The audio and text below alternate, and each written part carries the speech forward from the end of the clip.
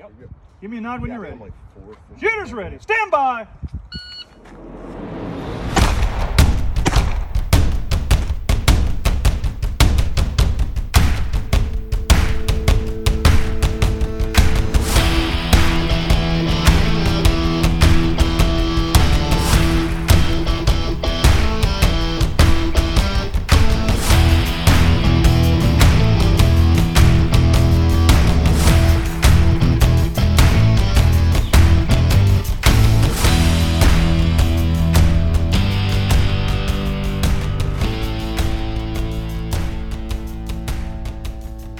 Hello, everyone. This is Matt Gunlock from the 3GIQ podcast. I'm joined here today with my co-host, Frank Gao, and today our guest is Parker Tomasi, our newly distinguished rifle shooter.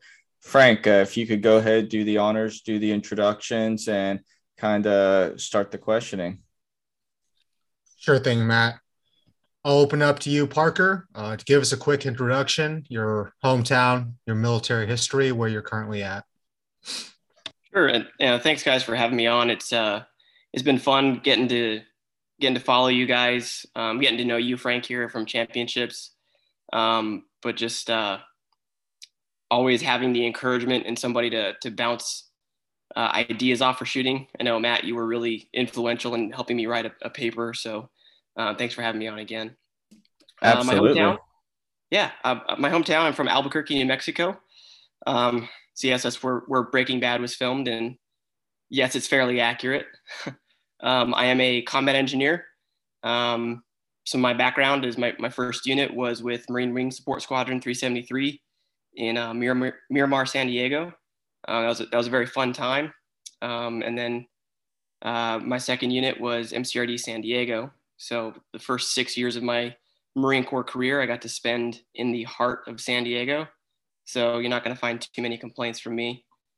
From San Diego, I went to Virginia for a year to do EWS, which is the captain level PME. I got selected for resident PME over there. So it was a lot of fun getting to study my craft and focus on myself for once, which was actually kind of nice. It was a good breather for me because I was kind of burnt out especially from the depot. My current billet, I'm with Bravo Company. I'm the company commander at 8th Engineer Support Battalion here in Camp Lejeune. And then I right now have PCA orders to head to Weapon Training Battalion Stone Bay to be the OPSO there. So a little bit about me, what I've done in the Marine Corps, and where I'm going. Great, and thanks for that. So a little bit of background between me and Parker. He mentioned it briefly, but we were roommates for a week during the Marine Corps championships that just passed. And he at the end of championships, he came in second overall for rifle, and that pushed him to become a distinguished rifle marksman. So for those of you that are unaware, you can distinguish in the discipline of rifle and pistol by earning a total of 30 points. Some of those can come from civilian competitions, and some of those come from Marine Corps competitions. The majority have to come from Marine Corps competitions. So it's been quite a journey for you, Parker. Congratulations are in order, but could you detail your journey towards becoming a distinguished rifleman for us? For sure. Do you want the long version or the short version? Let's go with the long version, buddy. Okay. Well, the long version starts in 2005. So a little visualization for your listeners. I am not a large person. I'm 5'6", 145, 150 pounds on a good day. So you can imagine growing up, organized sports were not my thing. Could not play football. I could play baseball, but I'd always get hit because I have no strike zone.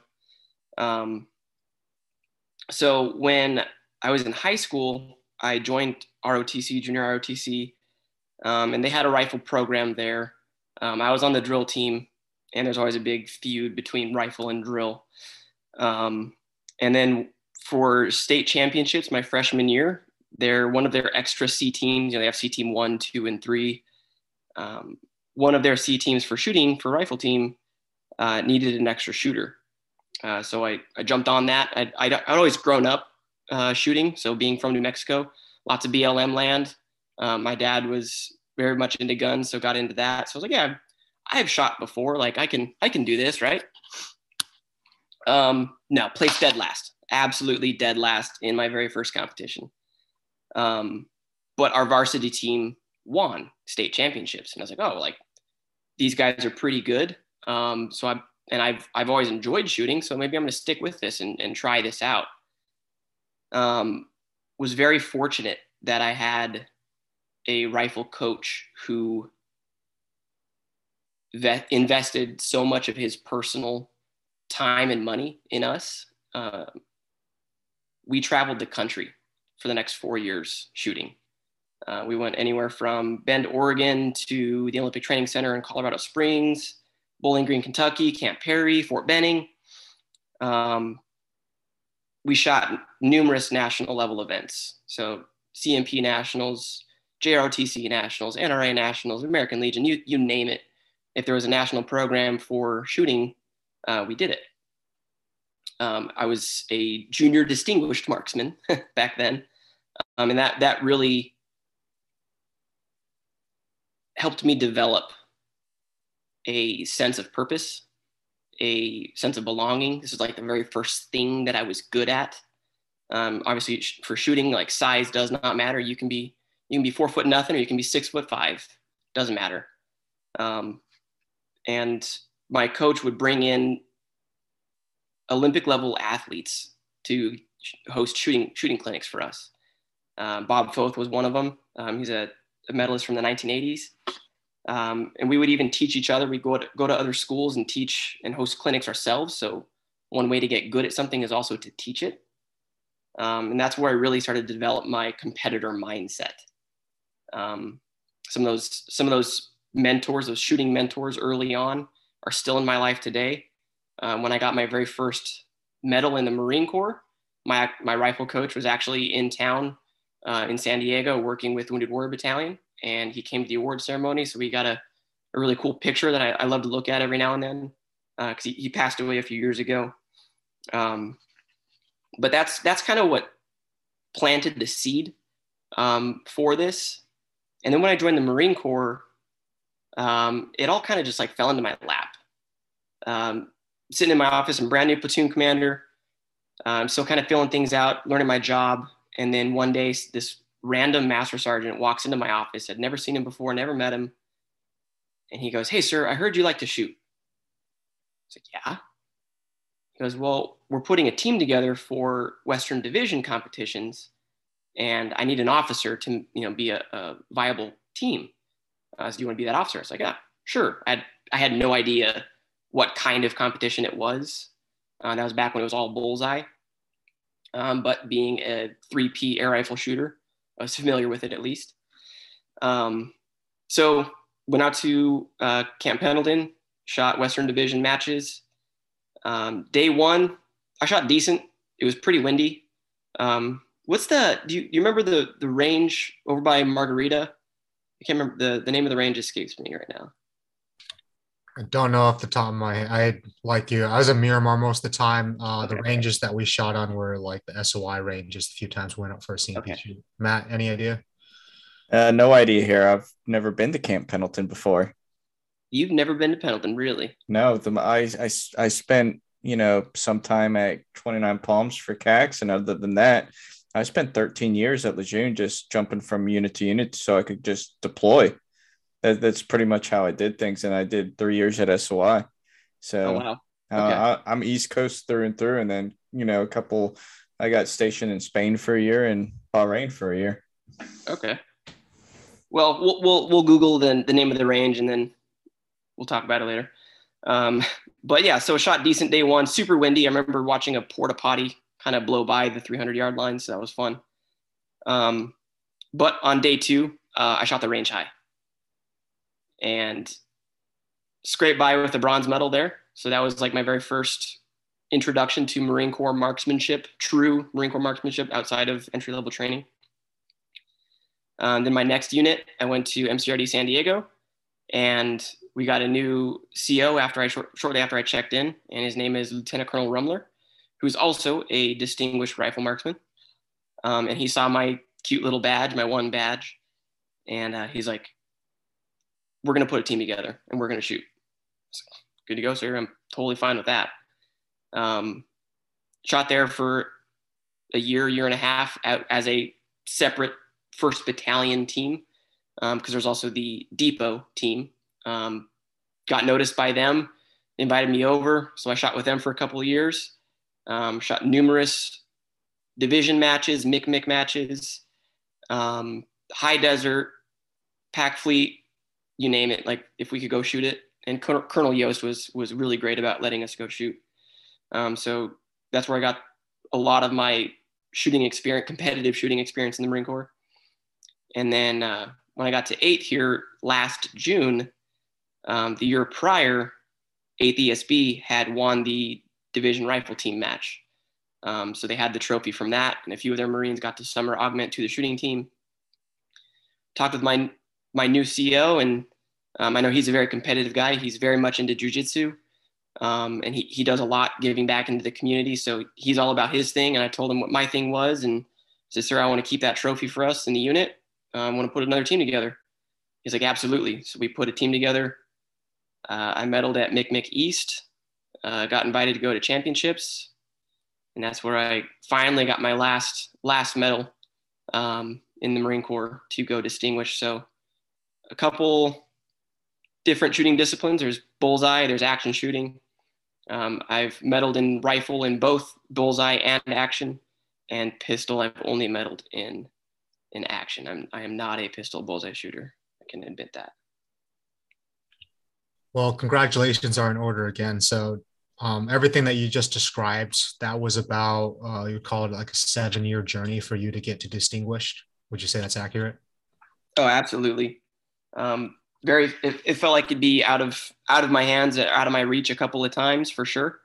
Got my first medal in 2015. So it's been a 7-year journey. And over that amount of time, you shot such a variety of competitions. You touched on it, a difference of bullseye and also action disciplines. So, and something that's imperative to be able to sustain that success, get all those medals, and eventually get distinguished, is mental preparation. So my next question to you is, how early does your preparation process start for a match? And how does that mental preparation differ between, say, a local match and, say, some place where there's a little more pressure, like a national level match? Sure. The time that I start mentally preparing for a match, it does vary if it's a local match or a national match. Obviously, a local match, not as much pressure. National match, you want to do good. You're spending some money to go there and a lot of time. I would say for a local match, probably a couple of days before the match is kind of when I start thinking about it, focusing on more specific items that I know I've been needing to critique or work on. And I'll kind of cater my dry fire sessions towards whatever that gap is. And when I go to a local match too, I usually go with one goal in mind. And that's either to shoot all alphas, like don't care about time, shoot all alphas. Or recently I noticed when I'm doing my rifle reloads, I have been tending to keep the rifle butt in my shoulder and not breaking it out.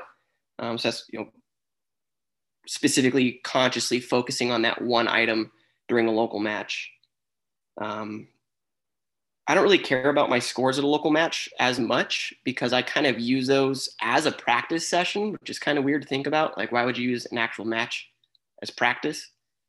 But if we're trying to practice how we play, a match recreates those pressures, right? So if it's a local match, not that big of a deal. It's kind of more just ego shooting is what I call it. So I don't care about my placement at those matches. That's my time to experiment in a live fire setting. National match, about a month or a week out, or a few weeks out at the very least. I'm already starting to think about it, review what I need to work on, going over old notes, or for bullseye, going over old data books, trying to find ranges that I've shot at that are similar. Reviewing mental management books again is I'll probably talk about them a couple of times, but two books that I've read cover to cover numerous times is Lanny Basham's With Winning in Mind. It's a very popular book in the competitive shooting world. And also Bullseye Mind, written by Dr. Raymond Pryor, who's a rifle coach at the Nebraska shooting team now. But I'll read those over again.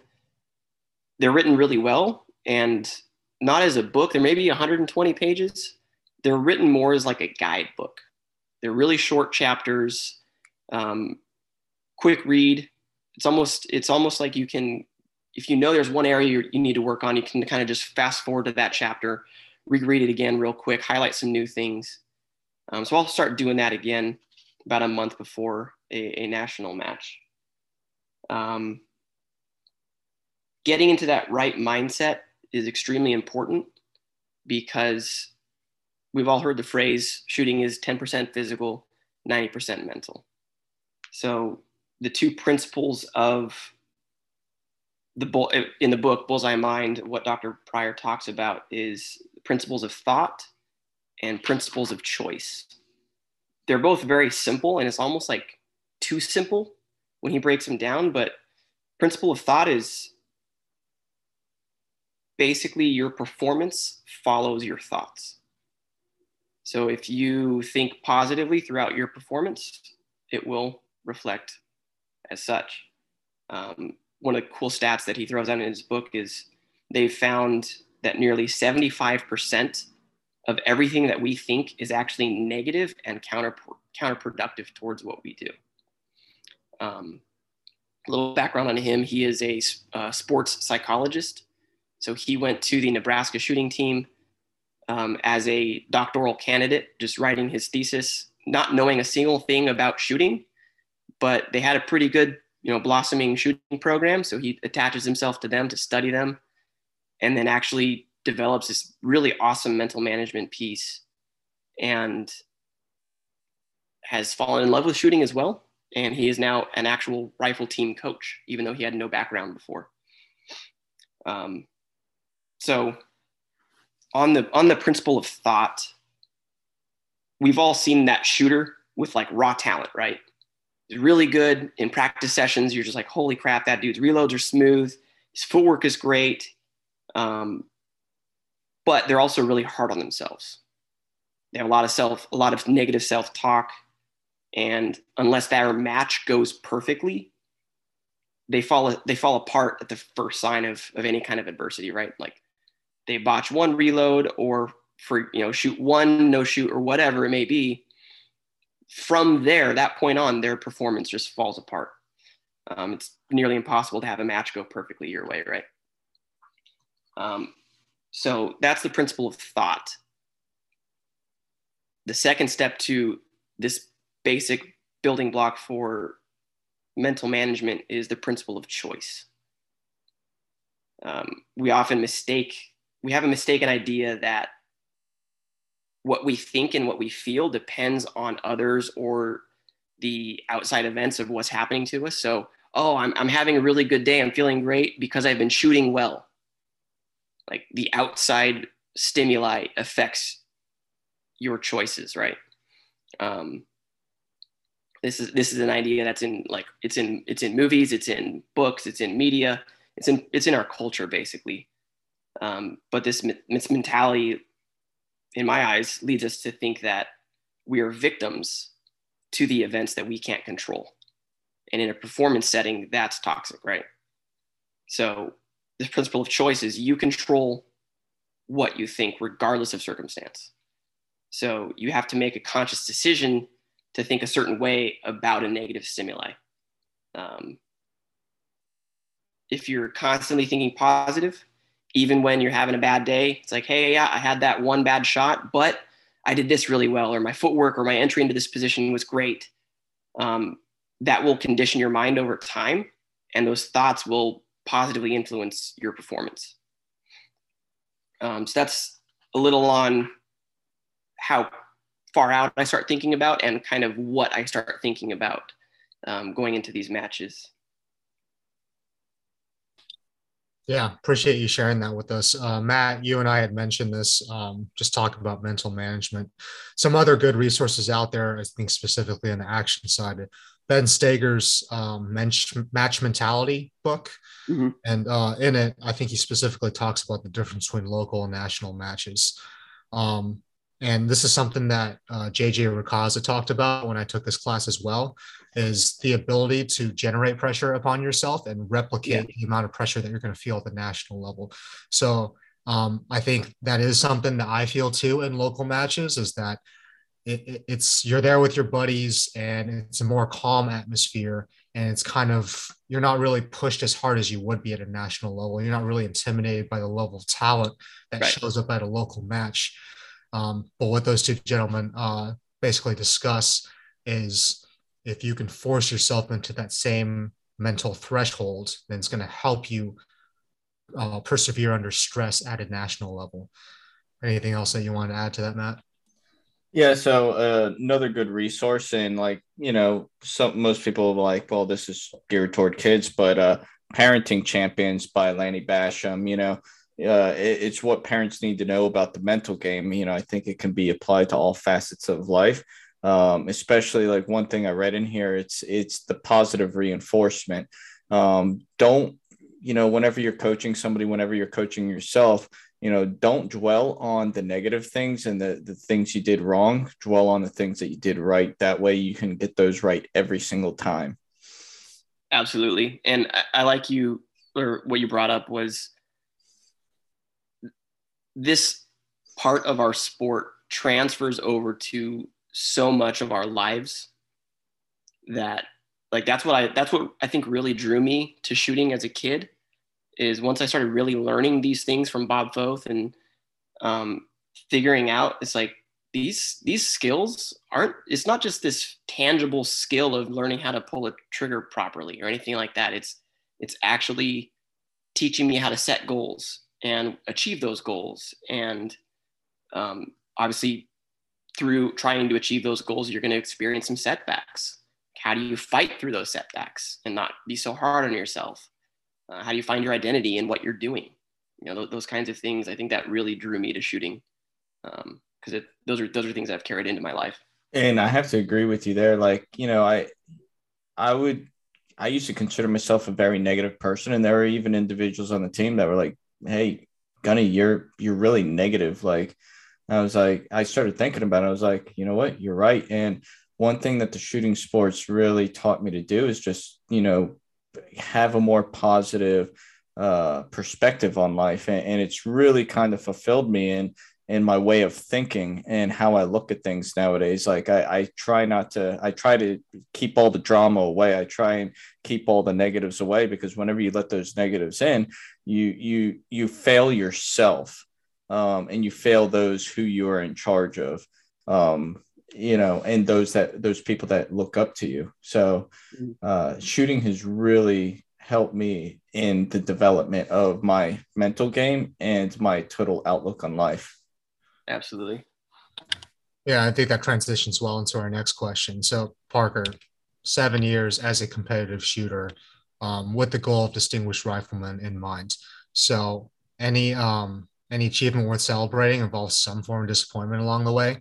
You mentioned it yourself. Can you describe some losses or setbacks that you experienced on your way to become distinguished, how you overcame them, and how ultimately made you a better shooter?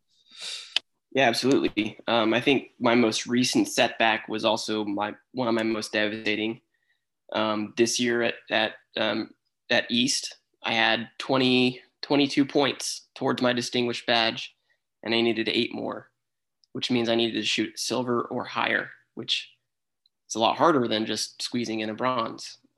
So that added pressure can affect your shooting, can affect your performance for sure.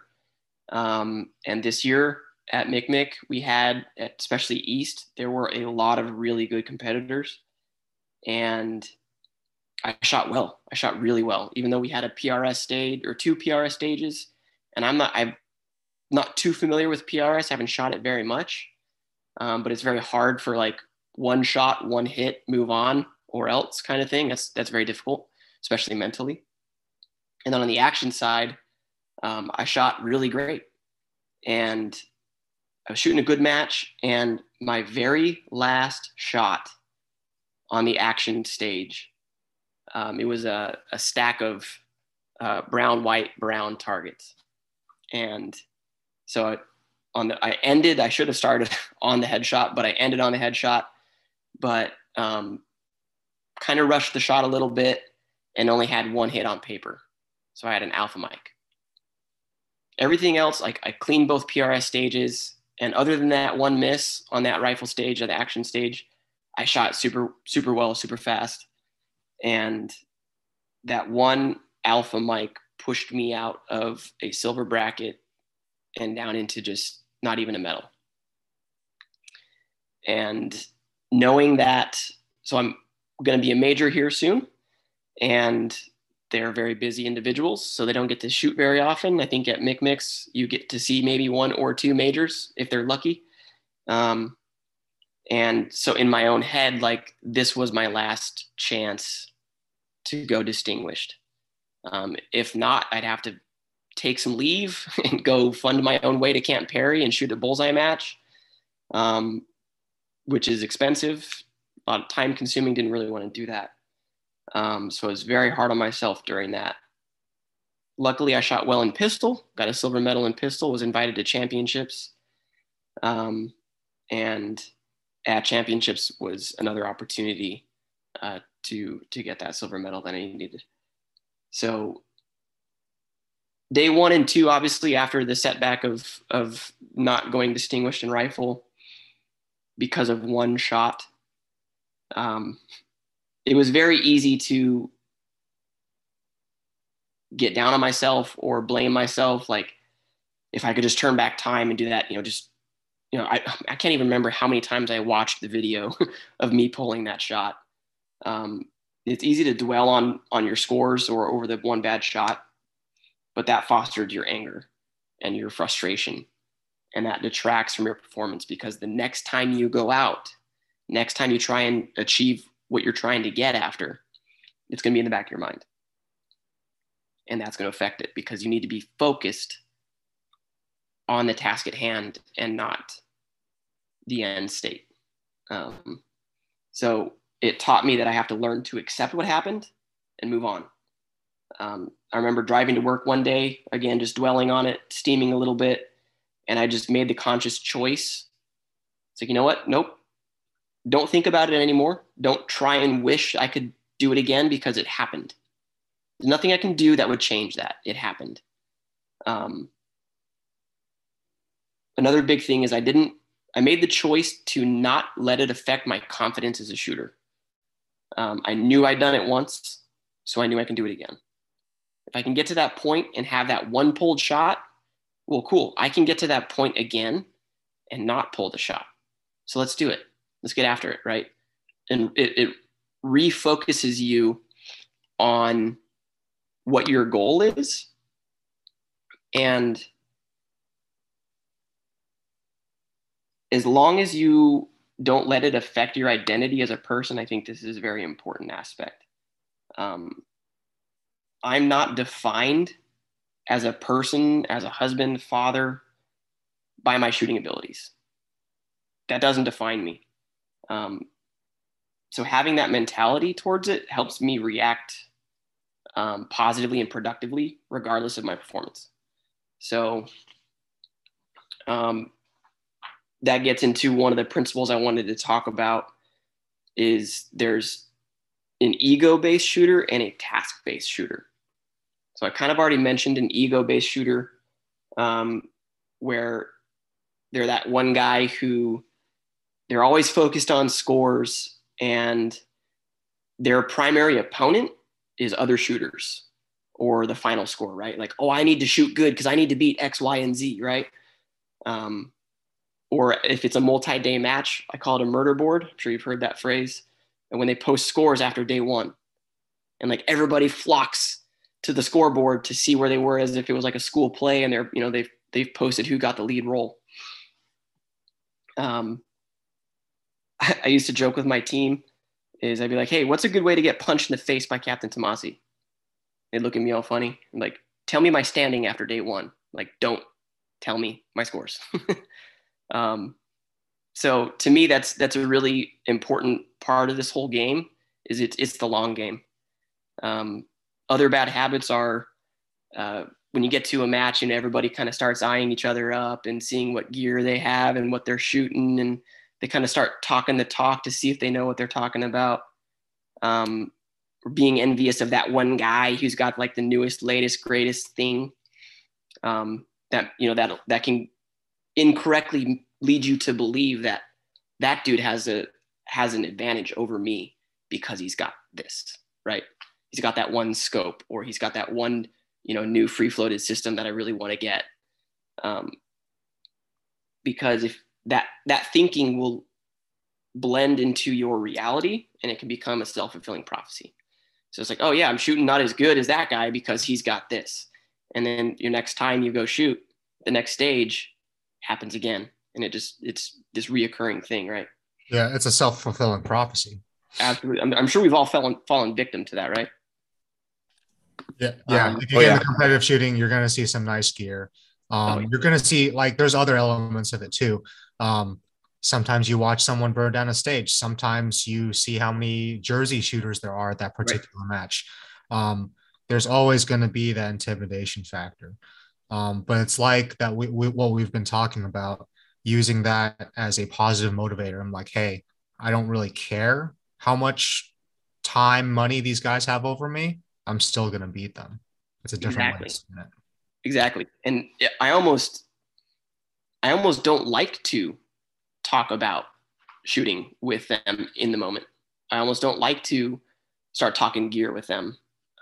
Cause I don't, at that point in time at the match, I don't care. Like, I'm here to shoot. I'm here to focus on my performance.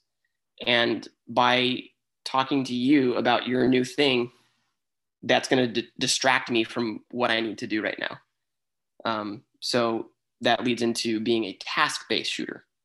The shot and the process of the shot is the most important thing in your reality at that point in time. That's being a task-based shooter. Focusing on, at this point in the stage, I need to enter the position, start moving in this direction, and engaging these targets in this order, and solely focusing on that. That will outweigh any kind of potential consequence of a bad shot.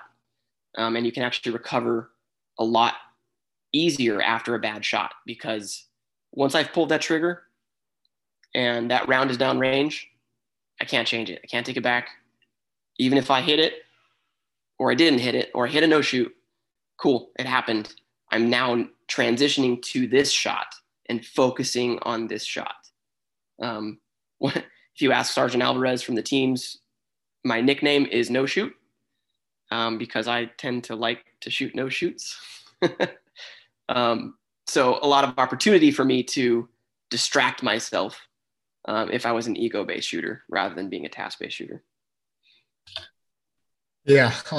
Going back to what you were saying about East, the fact that a mic is what separated you from that medaling bracket just speaks to how competitive that field was this year. Oh, yeah. There was a lot of heat at East, and especially at championships this year. But I think it's important that we talk about like the support systems that get us to matches in the first place and allow us to like thrive in those environments. So for you, someone who's about to be promoted to major, assume a new billet, you're a father now, you got a young, is a son, right? Yeah. So can you describe how you balance family, work, and your hobbies? And for any Marines out there that might be struggling with that balance, how do you recommend approaching that conversation with a spouse or significant other? Yeah, this is something I'm still trying to figure out. I'm still trying to figure that one out. Right. I'm sure there's plenty of listeners out there and experienced shooters who are in the same boat. I think this can be especially difficult for service members as well. You can't neglect your work performance, right? You just can't. Especially in the civilian world, if you get fired from your job, no work equals no money equals no hobby. And as we all know at this point in our lives, shooting is not a cheap hobby. If you don't have a healthy support system, when you shoot, that's going to be in the back of your mind. If it's always a fight with your significant other to be able to get some range time and go out there, and you know that once you get home, yeah, they may have begrudgingly let you go shoot, but when you get home, you're going to hear it. That's going to be in the back of your mind during that performance, right? So one of the concepts that Lanny Basham talks about is having a balance between the conscious, subconscious, and self-image. And if all three of those bubbles are equally balanced, you're going to be an effective competitor. So my wife has been an absolute angel throughout this entire journey for me. She let me go shoot a match a month after our son was born. And so first kid for both of us, and we're figuring out this whole parenting thing. And he's tiny. He was 5 pounds. And she let me go shoot a high desert. And it was a great match. But because I had that true support system from her, I didn't have this in the back of my mind while I was shooting that, hey, she's unhappy with me. Our anniversary is April 7th. And that's right around the time of championships every year. And she has let me miss numerous anniversaries to go shoot. I work crazy hours. We met and got married and had a kid while I was on the depot. Not fun. But she let me go shoot 2-3 times a week, or two or three weekends a month. She let me, and like, yes, I'm saying let me because she would let me. Like that, there's those guys like, oh, you got to ask your wife. Like, yeah, I do. I'm a married man and I want to stay a married man. So I'm going to ask her what she's comfortable with. She has a say in our family just like I do. So I need to run this by her. And just because she lets me do these things as often as I do, it doesn't mean that I always do. So if there's a match that I really want to go out and do, but there's also this important family time this thing she wants to go do with the family, there's times where I was like, you know what, that match is not that important. I need to spend time with my family. I've been working crazy, just got out of the field for a week and a half or whatever. Like, this weekend's for the family. So she's sacrificing her time and her desire to be with me by letting me go shoot. So I need to return that sacrifice sometimes and not go shoot and be with her and the family. I think it's also important to, when you are spending that time with the family, spending quality time is more important than the quantity of time you're spending. If you're there, but you're on your phone and you're just scrolling through Instagram videos of shooting and trying to, buy all kinds of gear or whatever, and you're just obsessing over shooting, and yeah, you're home, but you're not actually home, right? So I'm sure we've all heard the analogy of a relationship is like a bank account. You have to make deposits and withdrawals, right? So I can't always make withdrawals, otherwise I'll be in the red soon. So how I approached this, how I got her to be so supportive, I shouldn't say I got her to be supportive. She was supportive right from the get-go. But I approached that conversation with, it's like, hey, like, this is something I want to do. I'm very passionate about it. I really enjoy it. It gives me purpose. X, Y, Z is kind of who I am, right? What are you comfortable with? Or how often are you comfortable with me shooting? And like, that's kind of your starting point. And go with that. If you say, hey, like, how often are you comfortable with me shooting? And she says, once a month. Okay, then go shoot once a month for 2 months. See how it is, right? If she's reasonable, or if you're being reasonable about it all, you can always kind of readdress it in a few months and see how you feel about it, see how she feels about it. And you may want to shoot more at first, but with range fees and the cost of ammo, and you see this new piece of gear and you really want to have it, so you go buy the gear and then you look at your credit card statement at the end of the month, that can add up a lot, right? So what may not feel like enough for you at the beginning, it might actually be enough. But yeah, then reassess it and say, hey, like, I've been shooting 2 times or once a month for 2 months. I kind of like to get out and do some more. Like, I've met some cool guys, and I'm kind of wanting to get into this more? Are you cool with me going out to shoot more? Right. So it's got to be a give and take relationship. At the same time, at least for me, shooting for me is therapeutic. It's a very cathartic experience. If I'm stressed out at work or stressed out at home or anything like that, life happens, getting a good solid range day in, coming back is like a day at the spa for me. If you get too obsessive or compulsive about what you're trying to do, it'll start to stress you out. And then that stress over time builds negative thoughts.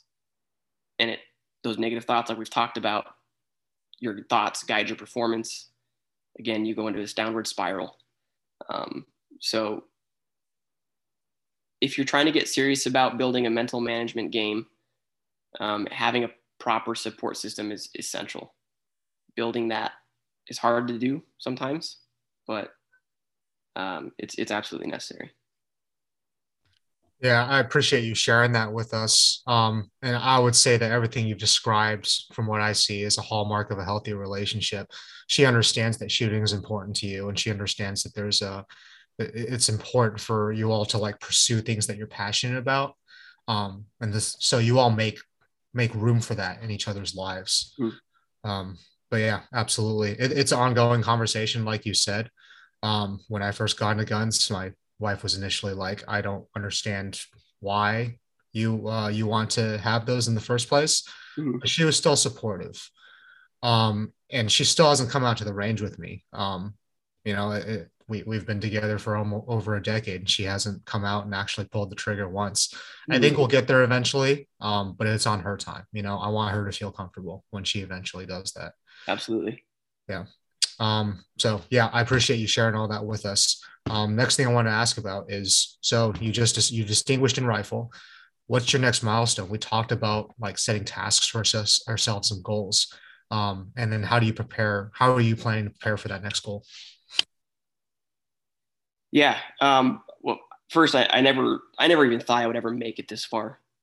When I learned about the distinguished program, I was like, man, that'd be really cool one day, right? We all said it like almost like, oh, it'd be cool to be a race car driver. Yeah, that'd be cool one day. But through learning how to build a mental management program, I was able to achieve big things, right? So a really cool quote, I can't remember if it's from Lenny Basham or I know it's from a shooter, but people with big unrealistic dreams achieve big unrealistic things, right? So right now, to me, being a distinguished pistol shot seems almost a bridge too far. I suck at pistol. I am not good, especially pistol bullseye. That's a whole other, if you want to hear me cry and get all emotional, we'll talk about pistol bullseye if you want. But yeah, my next goal is pistol distinguished. It's very difficult. It's something I'm not very good at. And to get there, I need to create what's called an action plan, right? To me, it's a deliberately thought out checklist of what I need to do to achieve this goal. That's how I'm going to get there. Things I need to work on for pistol is pretty much everything.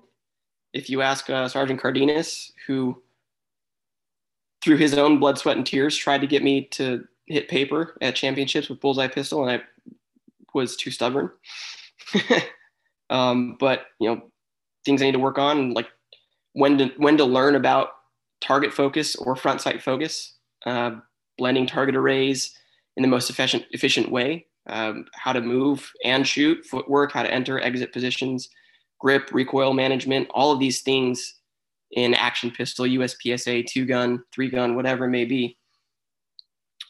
These are all things that I now have to turn my attention to.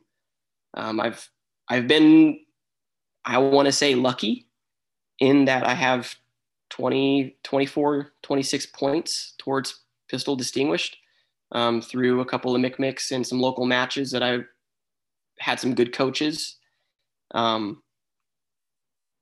But I think that's the next milestone. I think it's very important for shooters or for anybody to learn how to set a goal, achieve it, and then once you achieve it, what do you do now? Set another goal, achieve that goal, do it again and again and again.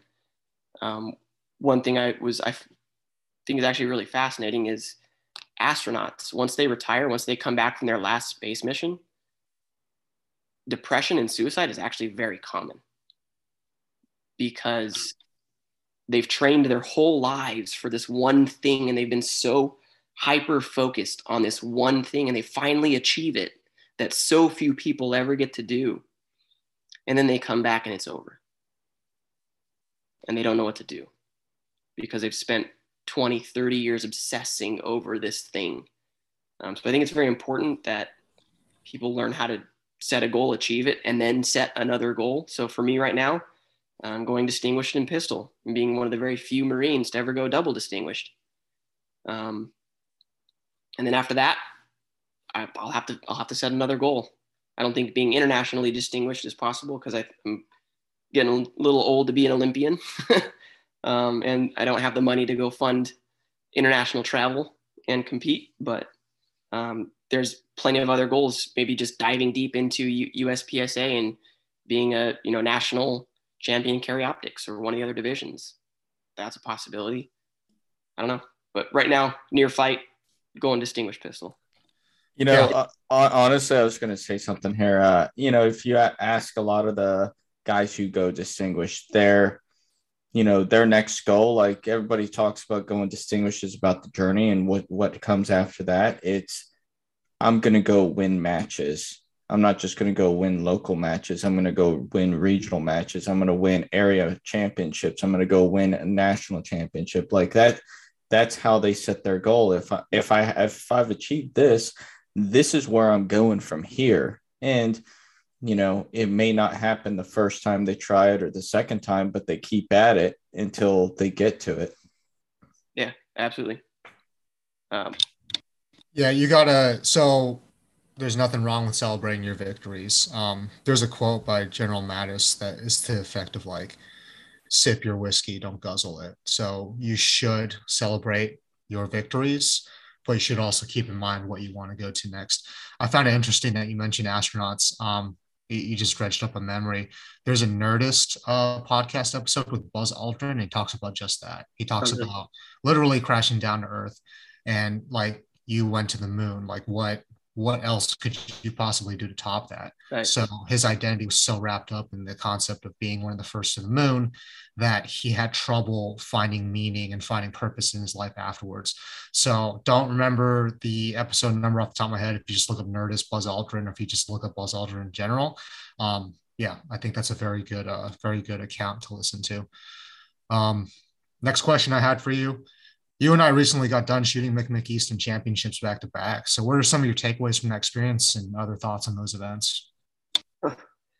First takeaway, one word: exhausting. McMick-East was a week separated from championships. So we spent 2 weeks every day with one break shooting at McMick-East and then going right into championships. Championships was another six or seven straight days.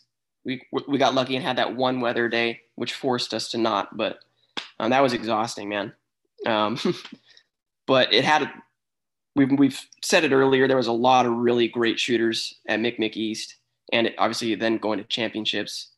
I was actually looking at the Lockheimer standings the other day, which if the listeners don't know, the Lockheimer is an aggregate of all of the shooting disciplines that you shoot at championships. So pistol bullseye, rifle bullseye, action pistol, action rifle, or gas gun, what we did this year, and then 2-gun. So those 5 different shooting disciplines, aggregate all of those, and who's the best, right? The best receives the Lockheimer, which this year was Captain Chris Scott, which is awesome getting to see him up there finally with that Lockheimer. But looking at the top 20 from the Lockheimer standings, they were either from the Marine Corps shooting team or they were from East. So really, really stiff competition. Some absolute beasts out there: Sergeant Ogle, Sergeant Sturman, Sergeant Hill, Sergeant Dole, just a few to name. Really fun getting to shoot with them. But it was very challenging for me because I knew I was going up against guys like that. And I knew that I had to place in the top 4 to receive at least a silver and then go distinguished, which I start regressing back into that ego-based thinking, right? There were times even during the competition that I didn't think I could do it. Even just after a bad day of zeroing or bad practice bullseye day, just like, man, I got to stay on top of it. I don't have the ability to, or I can't afford to have a bad stage, especially coming off of Mick East with that one pulled shot, that one alpha mic fresh in my mind. That ego-based thinking really started to take hold. And I was starting to get really hard on myself. Luckily, through about 2 decades worth of mental management practices, I was able to think positively through it and return to being a task-based shooter in the moment once that buzzer goes off, not focusing about who shot what, or I can pull this one shot, and if I pull this one shot, I'm screwed. Just focusing on the task at hand, focusing on my position, my trigger press, my slide alignment. I was able to shoot pretty well. I was secure in my identity that if I failed, if I did not get a silver and did not go distinguished, I'm not any less of a person because of that. So that all of that boosted my mental game. So I think placing second overall was in rifle was something that I never obviously wanted to achieve, but never really thought I could almost. But doing it, fighting through it all, through that whole process, it's, to me, I like looking back on it, it's now like a stepping stone for me. It's like, oh, I know I've done that. Now what else can I do? Right. So I think fighting through Mick East and fighting through championships and achieving my goals, it's now just solidified that my mental management program is on point. It's tuned to where it needs to be. And because of that, I can now go achieve greater things. Maybe being a national champion in Kent Perry is possible. Maybe going to Geisley Gasgun and being a national champion there is possible. But those are goals that I might set later on in the future. Oh yeah, and I would say from my perspective, watching you and Billy Sturman were both on our squad for Gasgun, and you were on point that day. Watching you two just tear through those courses was a sight to behold, and it's just kind of crazy to think that the top 2 shooters were on our squad. Speaking of Billy, do you think he was born with ice in his veins, or is that a learned trait? Yeah, I'm pretty sure he's a reptile. He's just cool, man. Just all the time. I mean, he's an EOD guy, so he's used to some stress and some pressure. But he's just an awesome guy. He's very humble. He is fun to talk. He will talk through his stage plan with you. He doesn't try and hide his own secrets. Yeah, I'm pretty sure he's a nice man for sure. I concur after what I saw. Next thing I want to talk about is, so you come from like a traditional high power and bullseye rifle background. What are some of your thoughts as to the viability of bullseye shooting specifically and how it promotes lethality among Marine Corps riflemen? Yeah, I know this can be a touchy subject. A lot of shooters out there are, I think just the shooting community, some of them are prima donnas, you know, they like drama. It's kind of hard to not go to a gun club and not find drama. And this is one of those constant conversations that wherever you go, you got the older guys talking bullseye, you got the younger guys talking action, right? As somebody who came up at the national level shooting air rifle, which is bullseye, it's obviously the foundation of my shooting. But I view it as the foundation to both the physical and mental side of shooting. So bullseye is kind of nice and easy because it's just that one thing over and over and over again. You get into your position, you got your pre-shot routine. So, man, when I was when I was really good in high school, I was taking the same number of breaths in between shots, like that, in tune with my pre-shot routine. So it really allows you to master one thing. It's nearly impossible in my eyes to truly master all of the skills that are associated with USPSA, gas gun, 3-gun, PRS, or whatever. There's so much. It's not standing still and not doing one thing. It's doing everything all the time perfectly, which is darn near impossible, unless you're Christian Seiler, of course. But there's that one Bruce Lee quote that I think is very applicable to shooting, where he says, I don't fear the man who's mastered 1,000 kicks one time. I fear the man who's mastered one kick 1,000 times. To me, that's bullseye. Being able to master that one thing of trigger press and proper sight alignment, and truly knowing the basics, the foundational principles of building a shooting position. If you can do that, you can shoot and jump into any shooting discipline in my eyes, apparently, except for pistol bullseye for me. But you can jump into any shooting discipline and compete at a pretty competitive level. So does this mean that the Marine Corps should only focus on bullseye? No, I don't think so. In the past 20 years, if you look back, there have been so many developments, and shooting sports has changed so radically in the past 20 years that the world of marksmanship and competitive shooting sports, like we can't afford to ignore the direction that it's all going in. I think we need to recognize and admire and respect what bullseye is and what it provides, but it can't be this bullseye or action type thing, right? It's got to be both. So, Yeah, I would agree with you. So from my perspective, we talked about this in previous podcasts, but bullseye and our ART have a lot of similarities. And I think it's still proper that ART is introduced at the entry level training. Yeah. I remember, so I enlisted back in 2010. And back then, I think we're one of the last cycles to go through with actual like iron sights. But that was my first time shooting like an actual rifle. I had shot. So you can be one of those guys who says back in my day. Yeah. Yeah. Okay. I'm proud of it actually. Like the scope of my rifle quals, I started with irons, moved to the ACOG. I've shot in the Northeast during blizzards. I've shot in like the dead of heat in the South in the summer.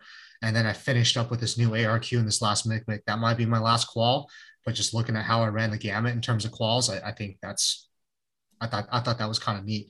But anyway, like shooting that for the first time, irons, not knowing anything about shooting whatsoever, I think it was a very good introduction to rifle marksmanship, and actually ended up getting my platoon high. I remember that because I think that was the only thing I did well as a recruit. Okay.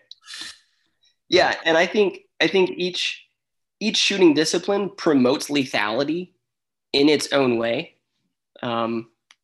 So if we're talking about service members, Marines, soldiers, anyone who picks up a gun and defends the country with their life, if we're trying to truly boost lethality, they need to be good at everything. Shooting, bullseye, action, whatever. I'll give a shameless plug for my paper here. Last year I was in Quantico, and we had to write an argumentative research paper, and I have a personal vendetta against the 5.56 round. I think it's a joke when it comes to trying to impose lethal hits on a living thing. So talking with you, Matt, I went up and we had lunch and sat in the chow hall there at the training battalion and kind of bounced some ideas off you. But I think if we truly want to give a persistent boost in lethality to the Marine or to the sailor, or to the soldier, we need to get rid of the 5.56 round and go with something bigger. I actually have somebody now that you could talk to as well, who's a true expert in ballistician, Frank Ganaway. He works at the FBI Ballistic Research Facility. So I could link you up with him if you want to talk with him about that too. Oh yeah, that could be a whole separate hours long podcast if you want. Kind of back to the point. And I've said it before. Like, I think people know my perspective on bullseye discipline, and but one thing I will say is it did assist me fundamentally whenever it came to get that trigger discipline. Before when I first came to the team, I did take over the bullseye pistol team. Mm-hmm. And as grueling as that was, because it was pretty grueling, I brought out Keith Sanderson, 3-time Olympian. Mm-hmm. He came out pro bono, stayed at my house. He helped try and build a championship team.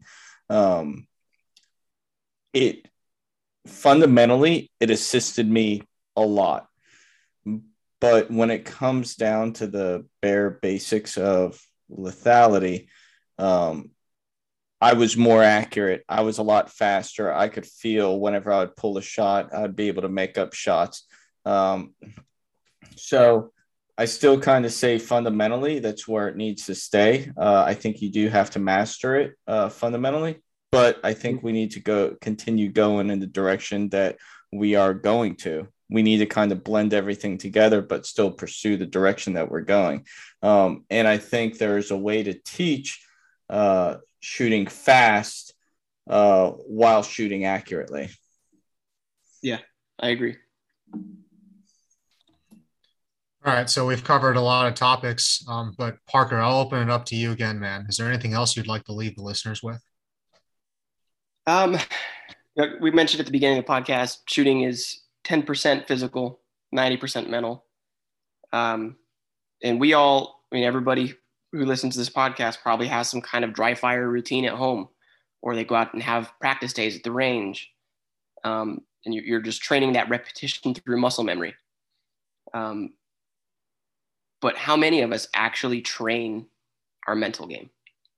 And if shooting is 10% physical and 90% mental, and we're only training in that 10% physical realm, we're neglecting the majority of what this sport is. It's not like it's 45, 55, right? So I would argue that, the top performers at the national level are guys who have a mental management game and they train themselves mentally. So if you're looking to get serious about shooting, or even if you just want to be the guy who dominates at your local matches, cool. That's fine. If that's what your goal is, that's what success looks like for you, then do it. But the way to do it is through training your mental management game. It's also 100% free. Well, except for, purchasing the books, but this day and age, you can pretty much download anything on the internet for free. So it's cheaper than ammo. Takes a little bit of time. I wouldn't say it's easier than dry fire. I wouldn't say it's quicker than dry fire. But it will absolutely, if you get a solid mental management game in your head, you're going to stand out in a very positive way. Guarantee you that. All great points. Only thing I'd add there is the two ways that I try to drill that. I try to bring out performance on demand as much as possible. So when I show up to the range cold, the first two things I do are a 2 reload 2 drill, like no slide lock or whatever, and then a build drill. My 2 reload 2, I'm trying to get that under 2.5 seconds. My build drill, I'm trying to get that under 2 seconds with the draw. And then the last part of my dry fire routine every single night is that I hit 5 clean reloads consecutively in a row before I can put the gun away. Okay. That means that sometimes my dry fire routine goes on a little longer. Yeah. Piss at yourself, dropping mags, like slamming in the mag well, and then I have to take it back a little bit and be like, what are the aspects of a good reload? Like, what are the things that I'm neglecting? What am I rushing through? Yeah. So just something else to leave the listeners with. I'm sure you guys have habits like that too. You have those little quirks that you like being able to like we talked about in the beginning, being able to generate that pressure on yourself is a big part of that mental game, especially when the pressure isn't there, especially when you don't have all those other shooters around you that are pushing you to that level. You got to try to bring it out of yourself. But I enjoyed this, Parker. I appreciate you coming on the podcast, and sharing all this with our listeners. And at this point, Matt, I'll turn it back to you. No, Parker, thank you. Frank, thanks for taking lead. This was outstanding. I really enjoyed listening to everything you had to say. Extremely informative. So thank you, listeners. Thank you for listening, and I look forward to next time. Have a good one. Yeah, thanks, Matt.